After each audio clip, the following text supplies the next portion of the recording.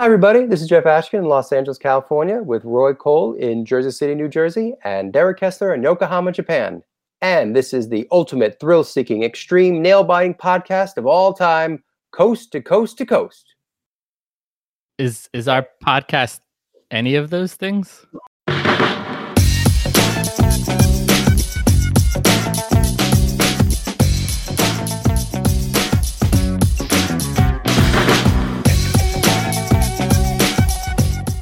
Today, we have roller coaster enthusiast and film and TV editor, Jason Schwab.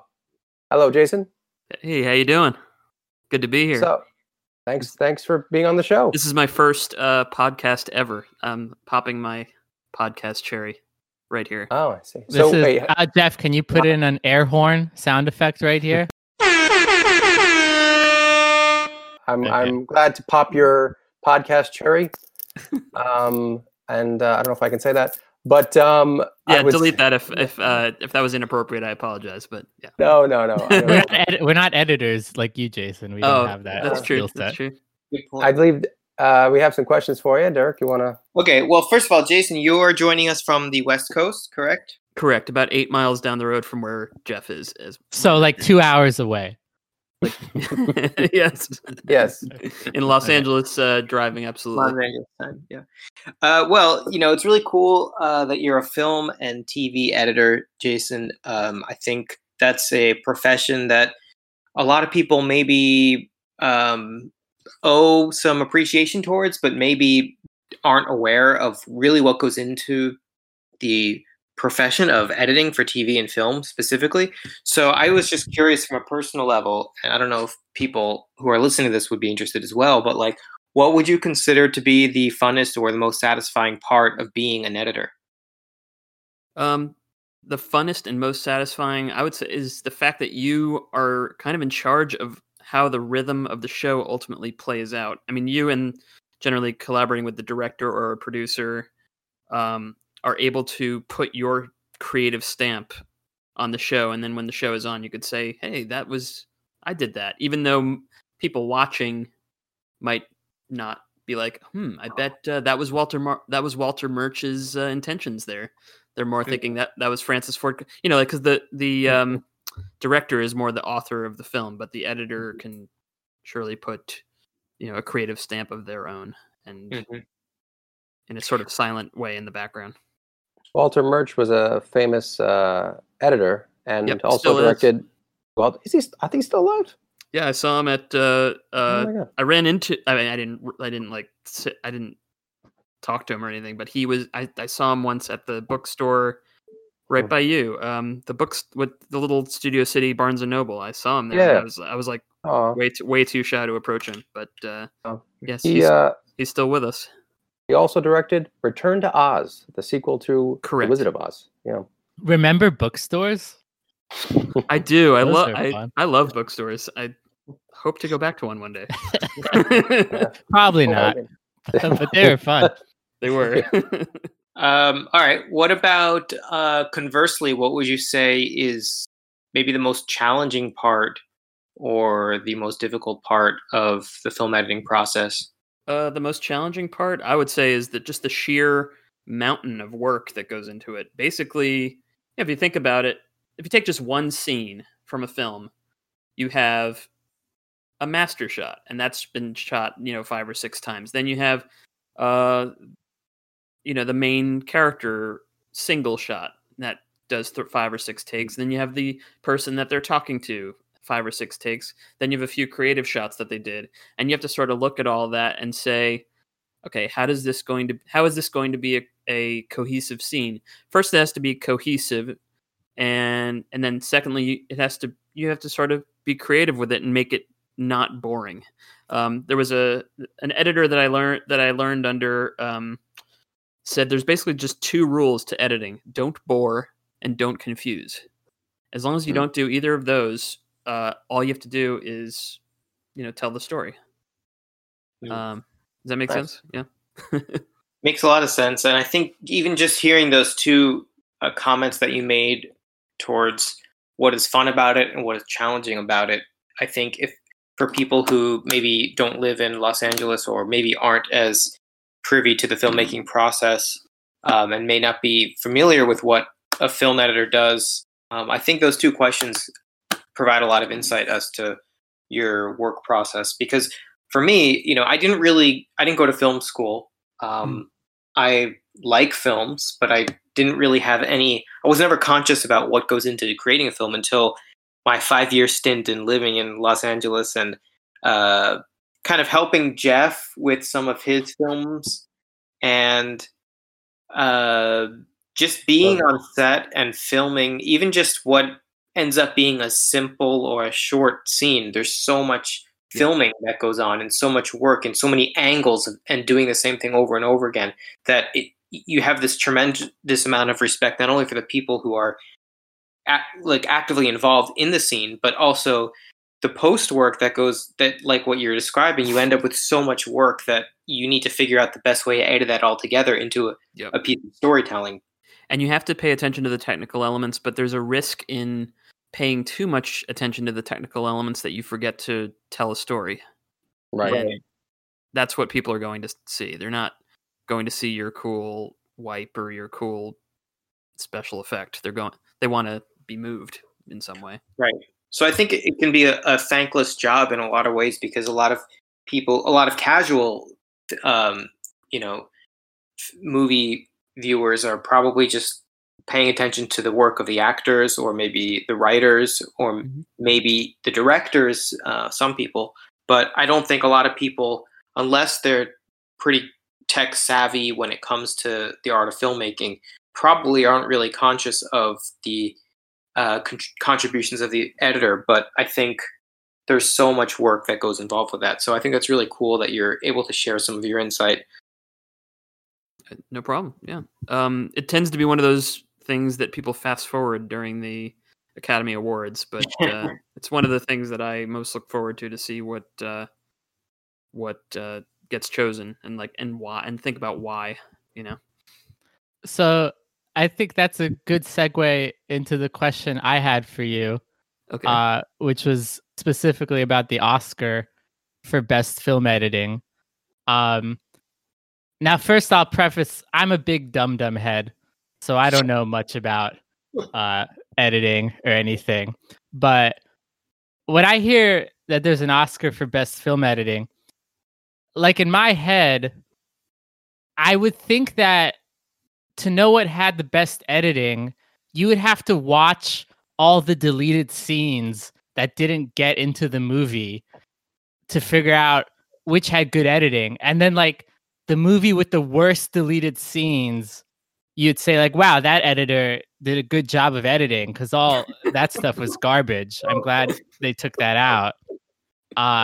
Because otherwise, how would you know what was edited well? So tell me why I'm wrong and I don't understand film editing. I think that's what one slice of the pie is. Did this editor use an economic amount of time to tell the story? But also, I think, and first of all, like, it's so stupid that it's like best director or best film editor, because like if your film is nominated for an Academy Award, you're already the best film. I mean, like, you're the best film editor that anyone knows. But I guess it's what it is just a selection of appreciation of a particular film where the editing stood out. Like where the editing was important in telling the story. Does that make sense? I'm going to probably say, does that make sense at the end of every single one of my answers? Well, I guess. Yeah. But then how do the judges? What are they looking for to differentiate? Like, I get what you're saying. Like, they all had good editing because they're all Oscar movies. But like, how are they differentiating from one to the other?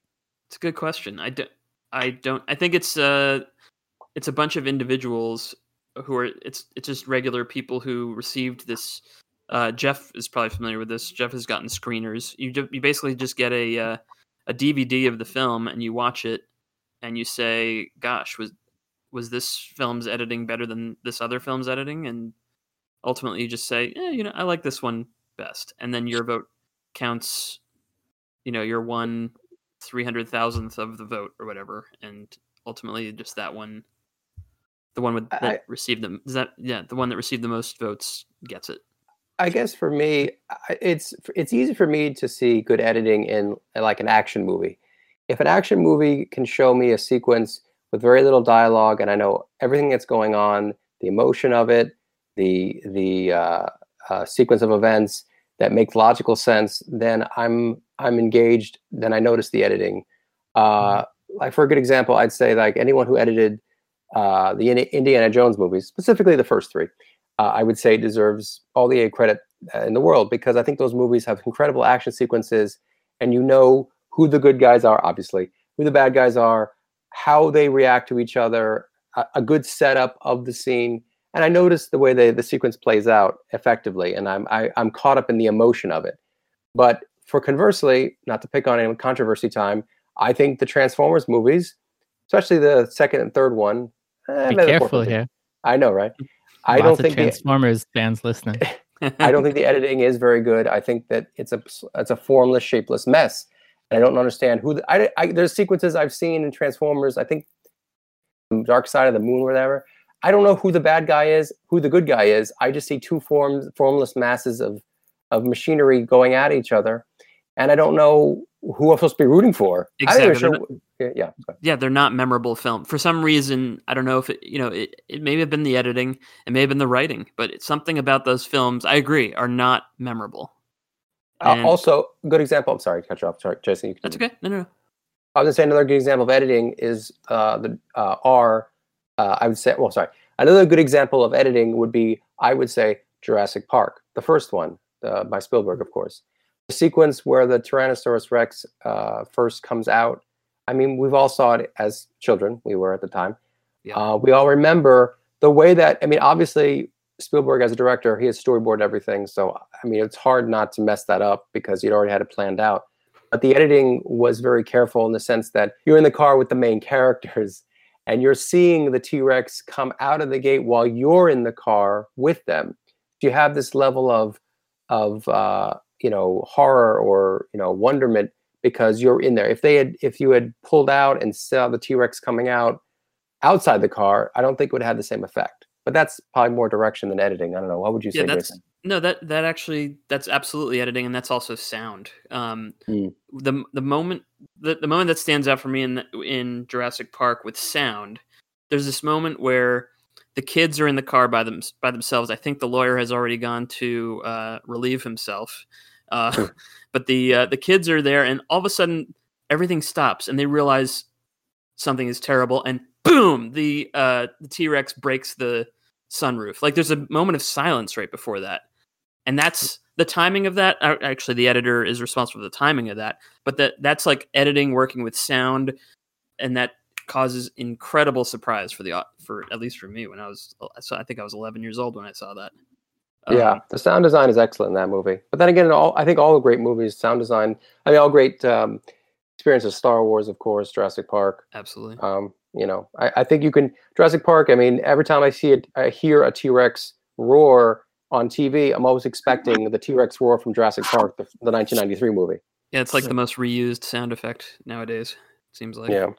And it was like a baby elephant mixed with like an alligator. It was like a bunch of different sound effects. Right. Is that true? That's how they made the sound?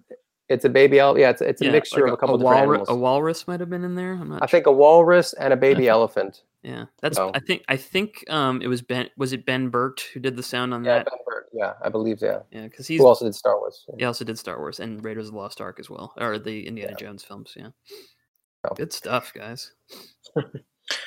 All right, that's all the time we have for today. I think it's I think it's sad. Nobody knows the walrus or the baby elephant that made that sound famous. Like, what a great contribution to the movie. I know, to cinema. Yeah. Also, not people know this, but like a turtle that's aroused did some of the sounds for the raptors. It was a turtle that was in a state of sexual arousal, and also dolphins did the sounds of the raptors. Are you serious? I'm serious. I'm not looking this up. I'm serious. You can look it up. I swear. What does a turtle in a state of arousal sound like? I believe in the part where they have the raspy when the velociraptor barks. I was just hoping you were gonna do the sound. To be honest. I'm sorry. Yeah. There you go. It's a tortoise. It's a tortoise having sex. Actually. Whoa. There you go. Which would sound like. Oh, I thought you were gonna play the sound. I don't No, know. I thought you were gonna do the sound. I can't get that my voice that high. So You could a second ago. I think that I was actually you playing the sound effect. I'll put that sound effect in here. That's what I'll do. I think I can put that in. I think that's not copyrighted, or maybe it is. I don't know. Well, it's for educational purposes. We'll find out in like 6 to 8 weeks after this is released. Exactly. Yeah. If we get Universal's lawyers on us. Oh, actually, wait. You know, it's funny. I actually know one. Anyway, moving on. So, Jason, we invited you here today because you are you're a friend of ours, of course, and you're also a roller coaster enthusiast, as we mentioned in our intro. So, our topic today is about roller coasters. They've been around since the mid 1880s, which I didn't know. I actually looked that up. I thought that was pretty amazing.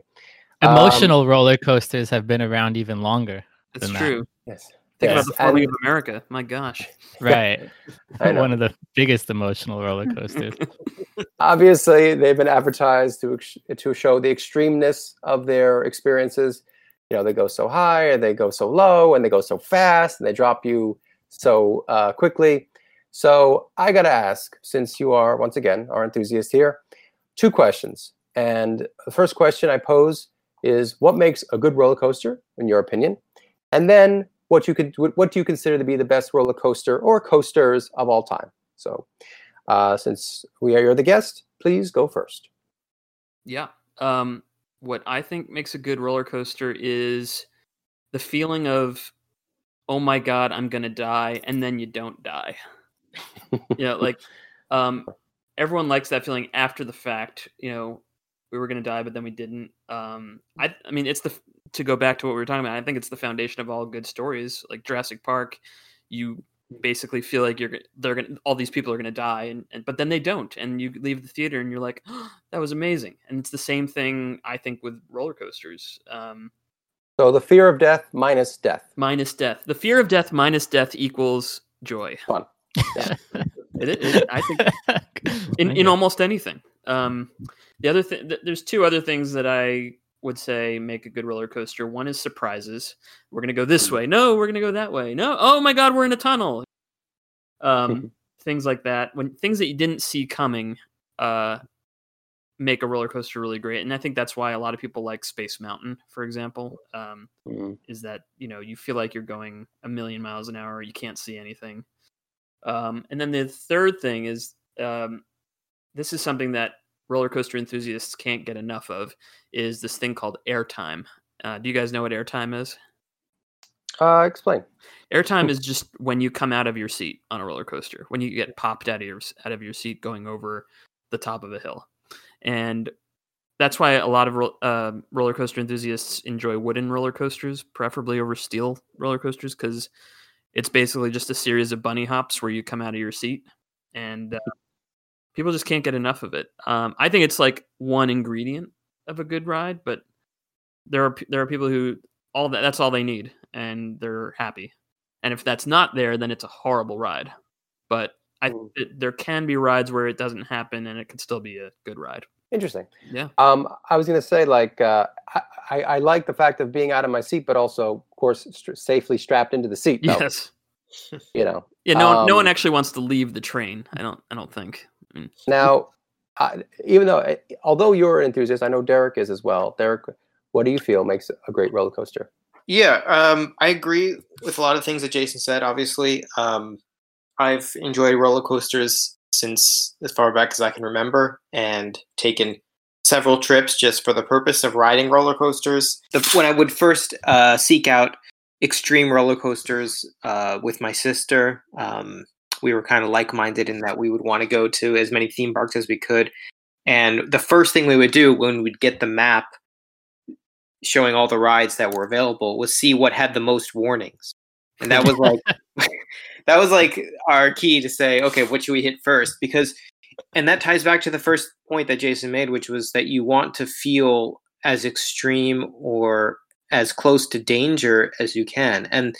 But knowing that you're not gonna die in the back of your mind, but kind of the physical sensations of the roller coaster kind of confusing you into thinking that no, maybe you will die or something. So Also, there's a small chance that you will die. Just throwing True. that out there. There's a chance that you will die on the way to the park, Yeah. too. That's also true. Yeah. That's why Yeah. life is exciting. yeah, so I guess you never know. But the things that I would add, the things that I had jotted down, and were one, of course, you have the classic build up when you're slowly going up. That's a hallmark of roller coasters, and I think it adds to that feeling. It's probably one of the most exciting parts of the ride is when you're gradually going up and wondering, how high it's going to go and what it's going to feel like when you're going down. I think that part of the roller coaster and designing that part effectively is one part of making a roller coaster experience very fun. And then the I guess the second thing I was going to say was variety and surprise, and I guess Jason touched on it, but it's also it's just the design of how many times you're going to turn versus flip around versus go into a tunnel like Jason said. Just having good variety that can make for a good roller coaster. But then the third part, which Jason didn't mention, and which I think can put a great roller coaster into the category of an amazing roller coaster, and that's the theme. I think having a cool theme can enhance the physical sensations of it as well. And I have some examples of that, but I think like Space Mountain is a good one.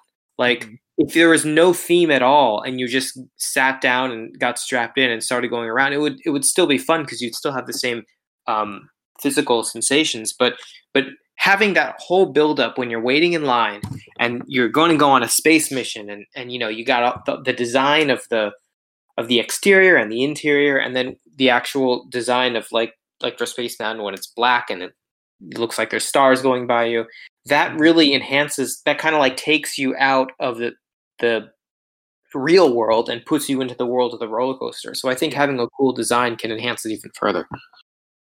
Cool. Yeah, I was going to say that idea I think could help.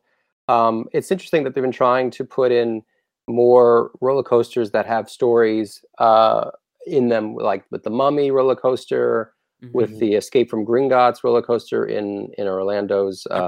They're preparing one in Epcot too for Oh, Guardians of the Galaxy. Yeah. Oh yeah, that's right. Yeah. Yep. I've always enjoyed rides that had a story to them. I always prefer dark rides, but I do like the idea of putting a roller coaster into a story-driven narrative and pushing that theme.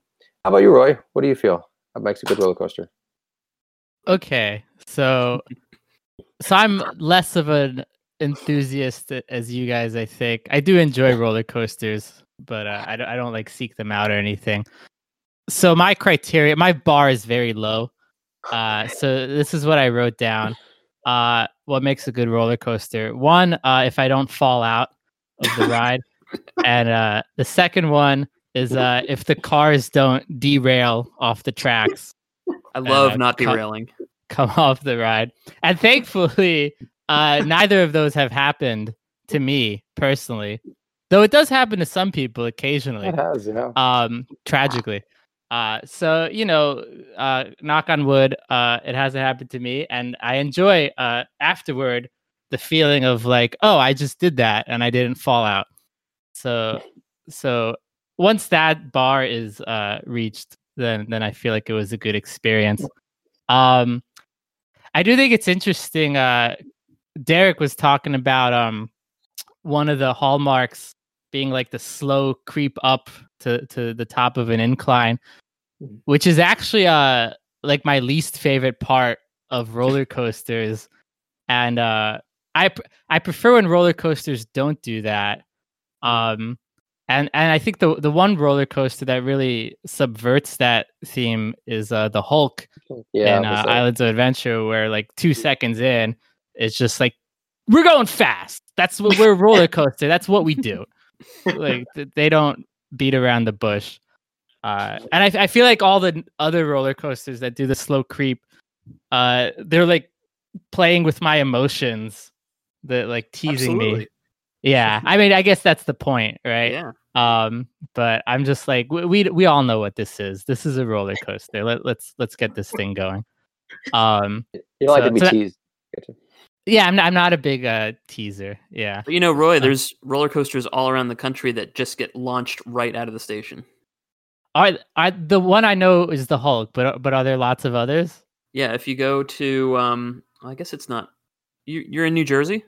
I am. I say New York, but you say New York. Jersey.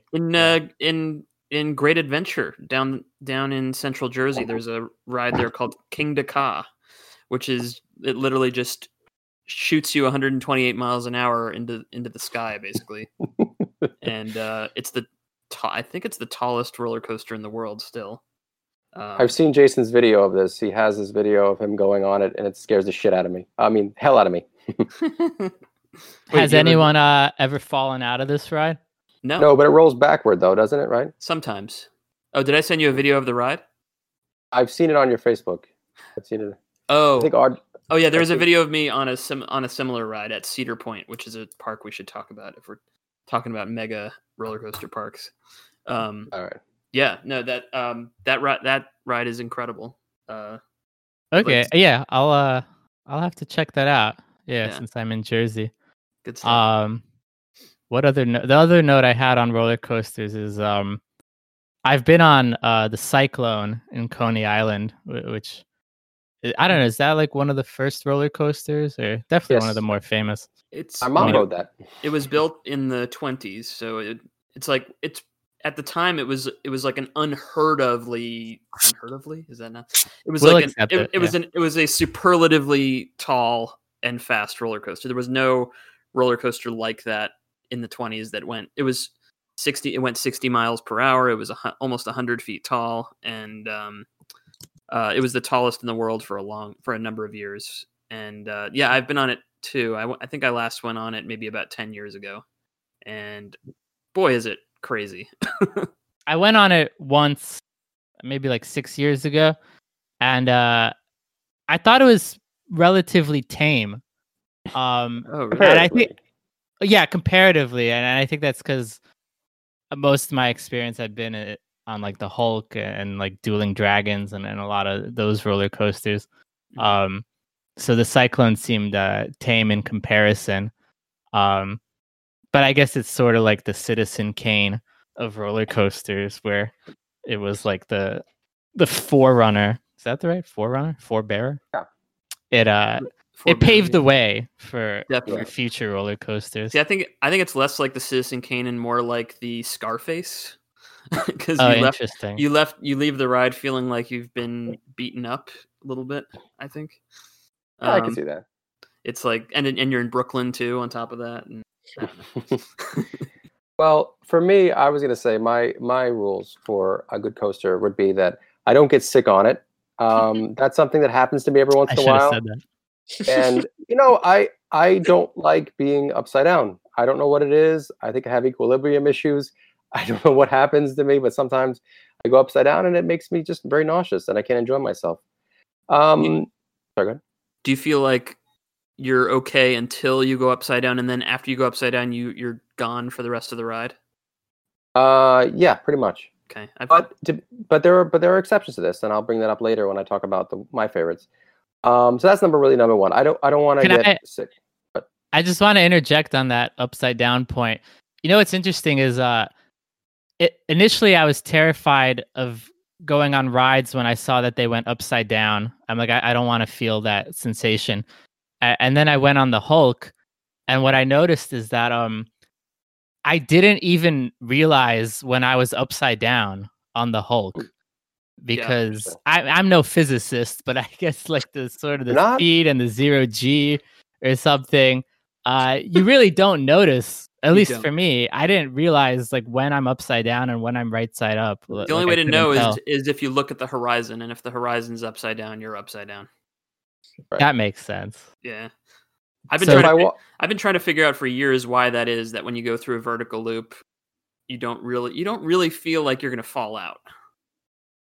And it's crazy. I don't know why that is. I guess it's momentum or something. I don't know. Science. Well, so if I don't get sick, that's my number one. And the second thing is, do I feel good after I rode it? Sometimes I've ridden rides where I'm like, well, I don't feel that good. I felt like that wasn't worth it. Or I feel like, oh, I got my money's worth, or I feel like my time that was spent on the roller coaster, all minute and a half of it, was definitely well spent. And I feel like I just, had an exhilarating time. So I guess I just put it under fun. And then I guess lastly, I do like the theming of it. I do like rides that have a storyline or something that you can just pay attention to and enjoy on top of the thrills that you're getting. So that would really be my 3 criteria. I mean, I don't have to go that high. I don't have to go that fast. I don't have to go that, twisty. I know a lot of roller coasters nowadays. I'm sure, Jason, you can touch upon this. A lot of rides now, when you go down, you don't just go down. You go down with a twist. You don't go straight down. Right. And I sometimes like that. Sometimes I don't like that. But I'm not a huge fan of that feeling in the pit of your stomach when you're going down. Sometimes, I mean, if you scream or yell, that usually helps for me.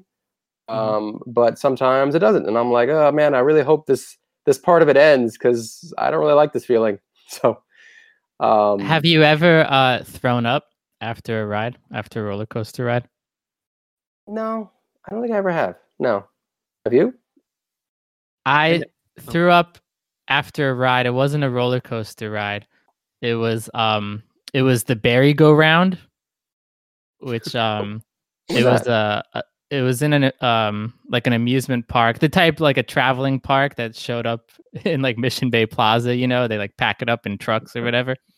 And so they had a Berry Go Round, which is it's a bunch of strawberries, and you sit inside of it.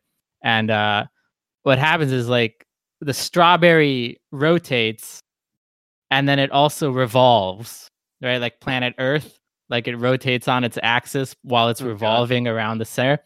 Is it like a teacup ride? Yeah, similar to a teacup, but more nauseating. And the berry, like, it rotated in the opposite direction that it revolved in. So like to maximize your disorientation. And anyway, I got off that and I threw up. And that was the worst roller coaster I've ever been on. Sounds unbearable. The only ride that's ever came close to getting me to throw up was you guys ever seen the movie Sandlot? The Sandlot? Yeah. You know the ride that they all go on about halfway through that movie where they all throw up their chewing tobacco? Yeah, I remember the scene. Yeah. I remember the ride. I went on a ride exactly like that, and I came off it like really close to throwing. Like for some reason, like most rides don't bother me, but that one really bothered me, and never again. It's funny. It's funny. The only time I ever had a bad reaction, just a physical reaction, was in terms of a long-term physical reaction. Was I rode the Mission to Mars or Mission Space, the ride at Epcot. Epcot. It's a centrifuge. Yeah, the centrifuge ride kind of messed me up a little bit. Like I couldn't go to the bathroom for a couple of days. Yeah.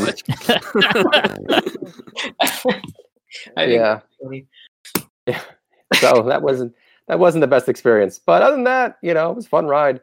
It's time for the part where we ask for our recommendations. Anything you're reading or watching or listening to?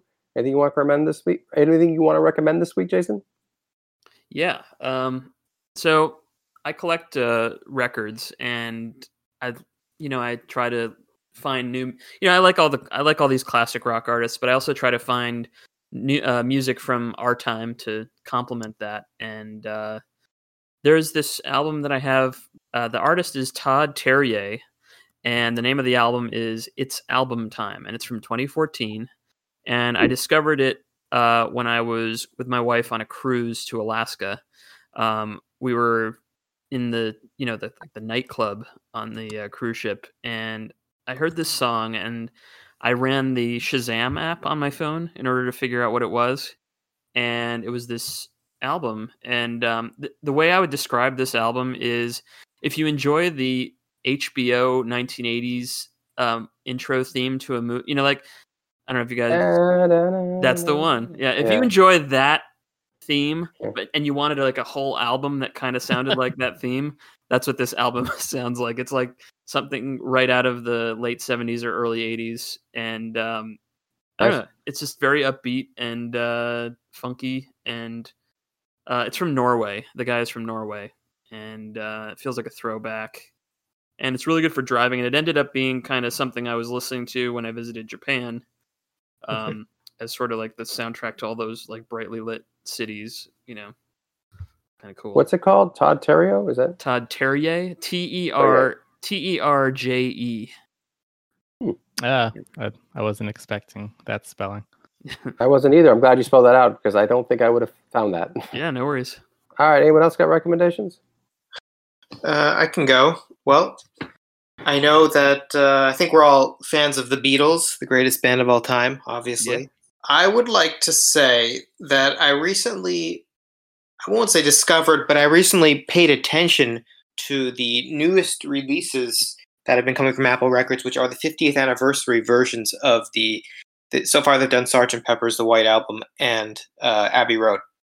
And probably like other Beatles fans, I was very much looking forward to the 2009 remasters of their entire catalog.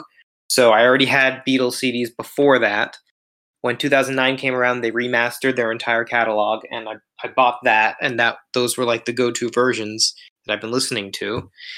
And if you're not aware, for the 50th anniversary of starting with Sgt. Pepper in 2017, they released another version of the album. And my first thoughts were, why do I need another version of the album? I already bought the 2009 version. How much better can this one possibly sound? So I kind of wasn't really paying much attention to it, but I did some more research and I was listening to it. And so what they did was they didn't remaster it, they remixed it, which means they took the original sound recordings of the Beatles and re-layered them, which is takes a lot more liberty than a remastering. But the person who did it was Giles Martin, son of George Martin. So you can tell, it was in good hands. And I think on listening to these versions of the album, it really, you hear things that were originally there, but they didn't really stand out. So for me, listening to these 50th anniversary versions was very revelatory. And I did a complete 180 as to whether they were essential in my collection or not. So, and if you're a vinyl collector like Jason is, they do have those versions on vinyl as well.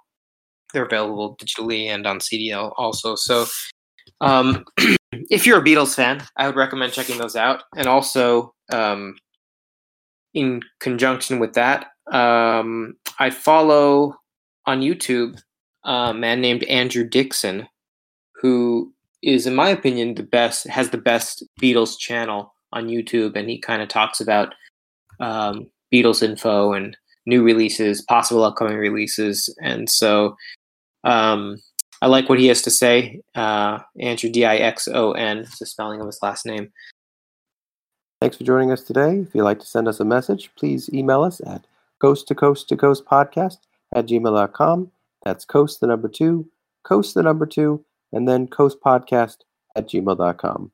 Next week, we will rank our favorite roller coaster of all time, plus our runner-up. Thanks for joining us. We'll talk to you all next week.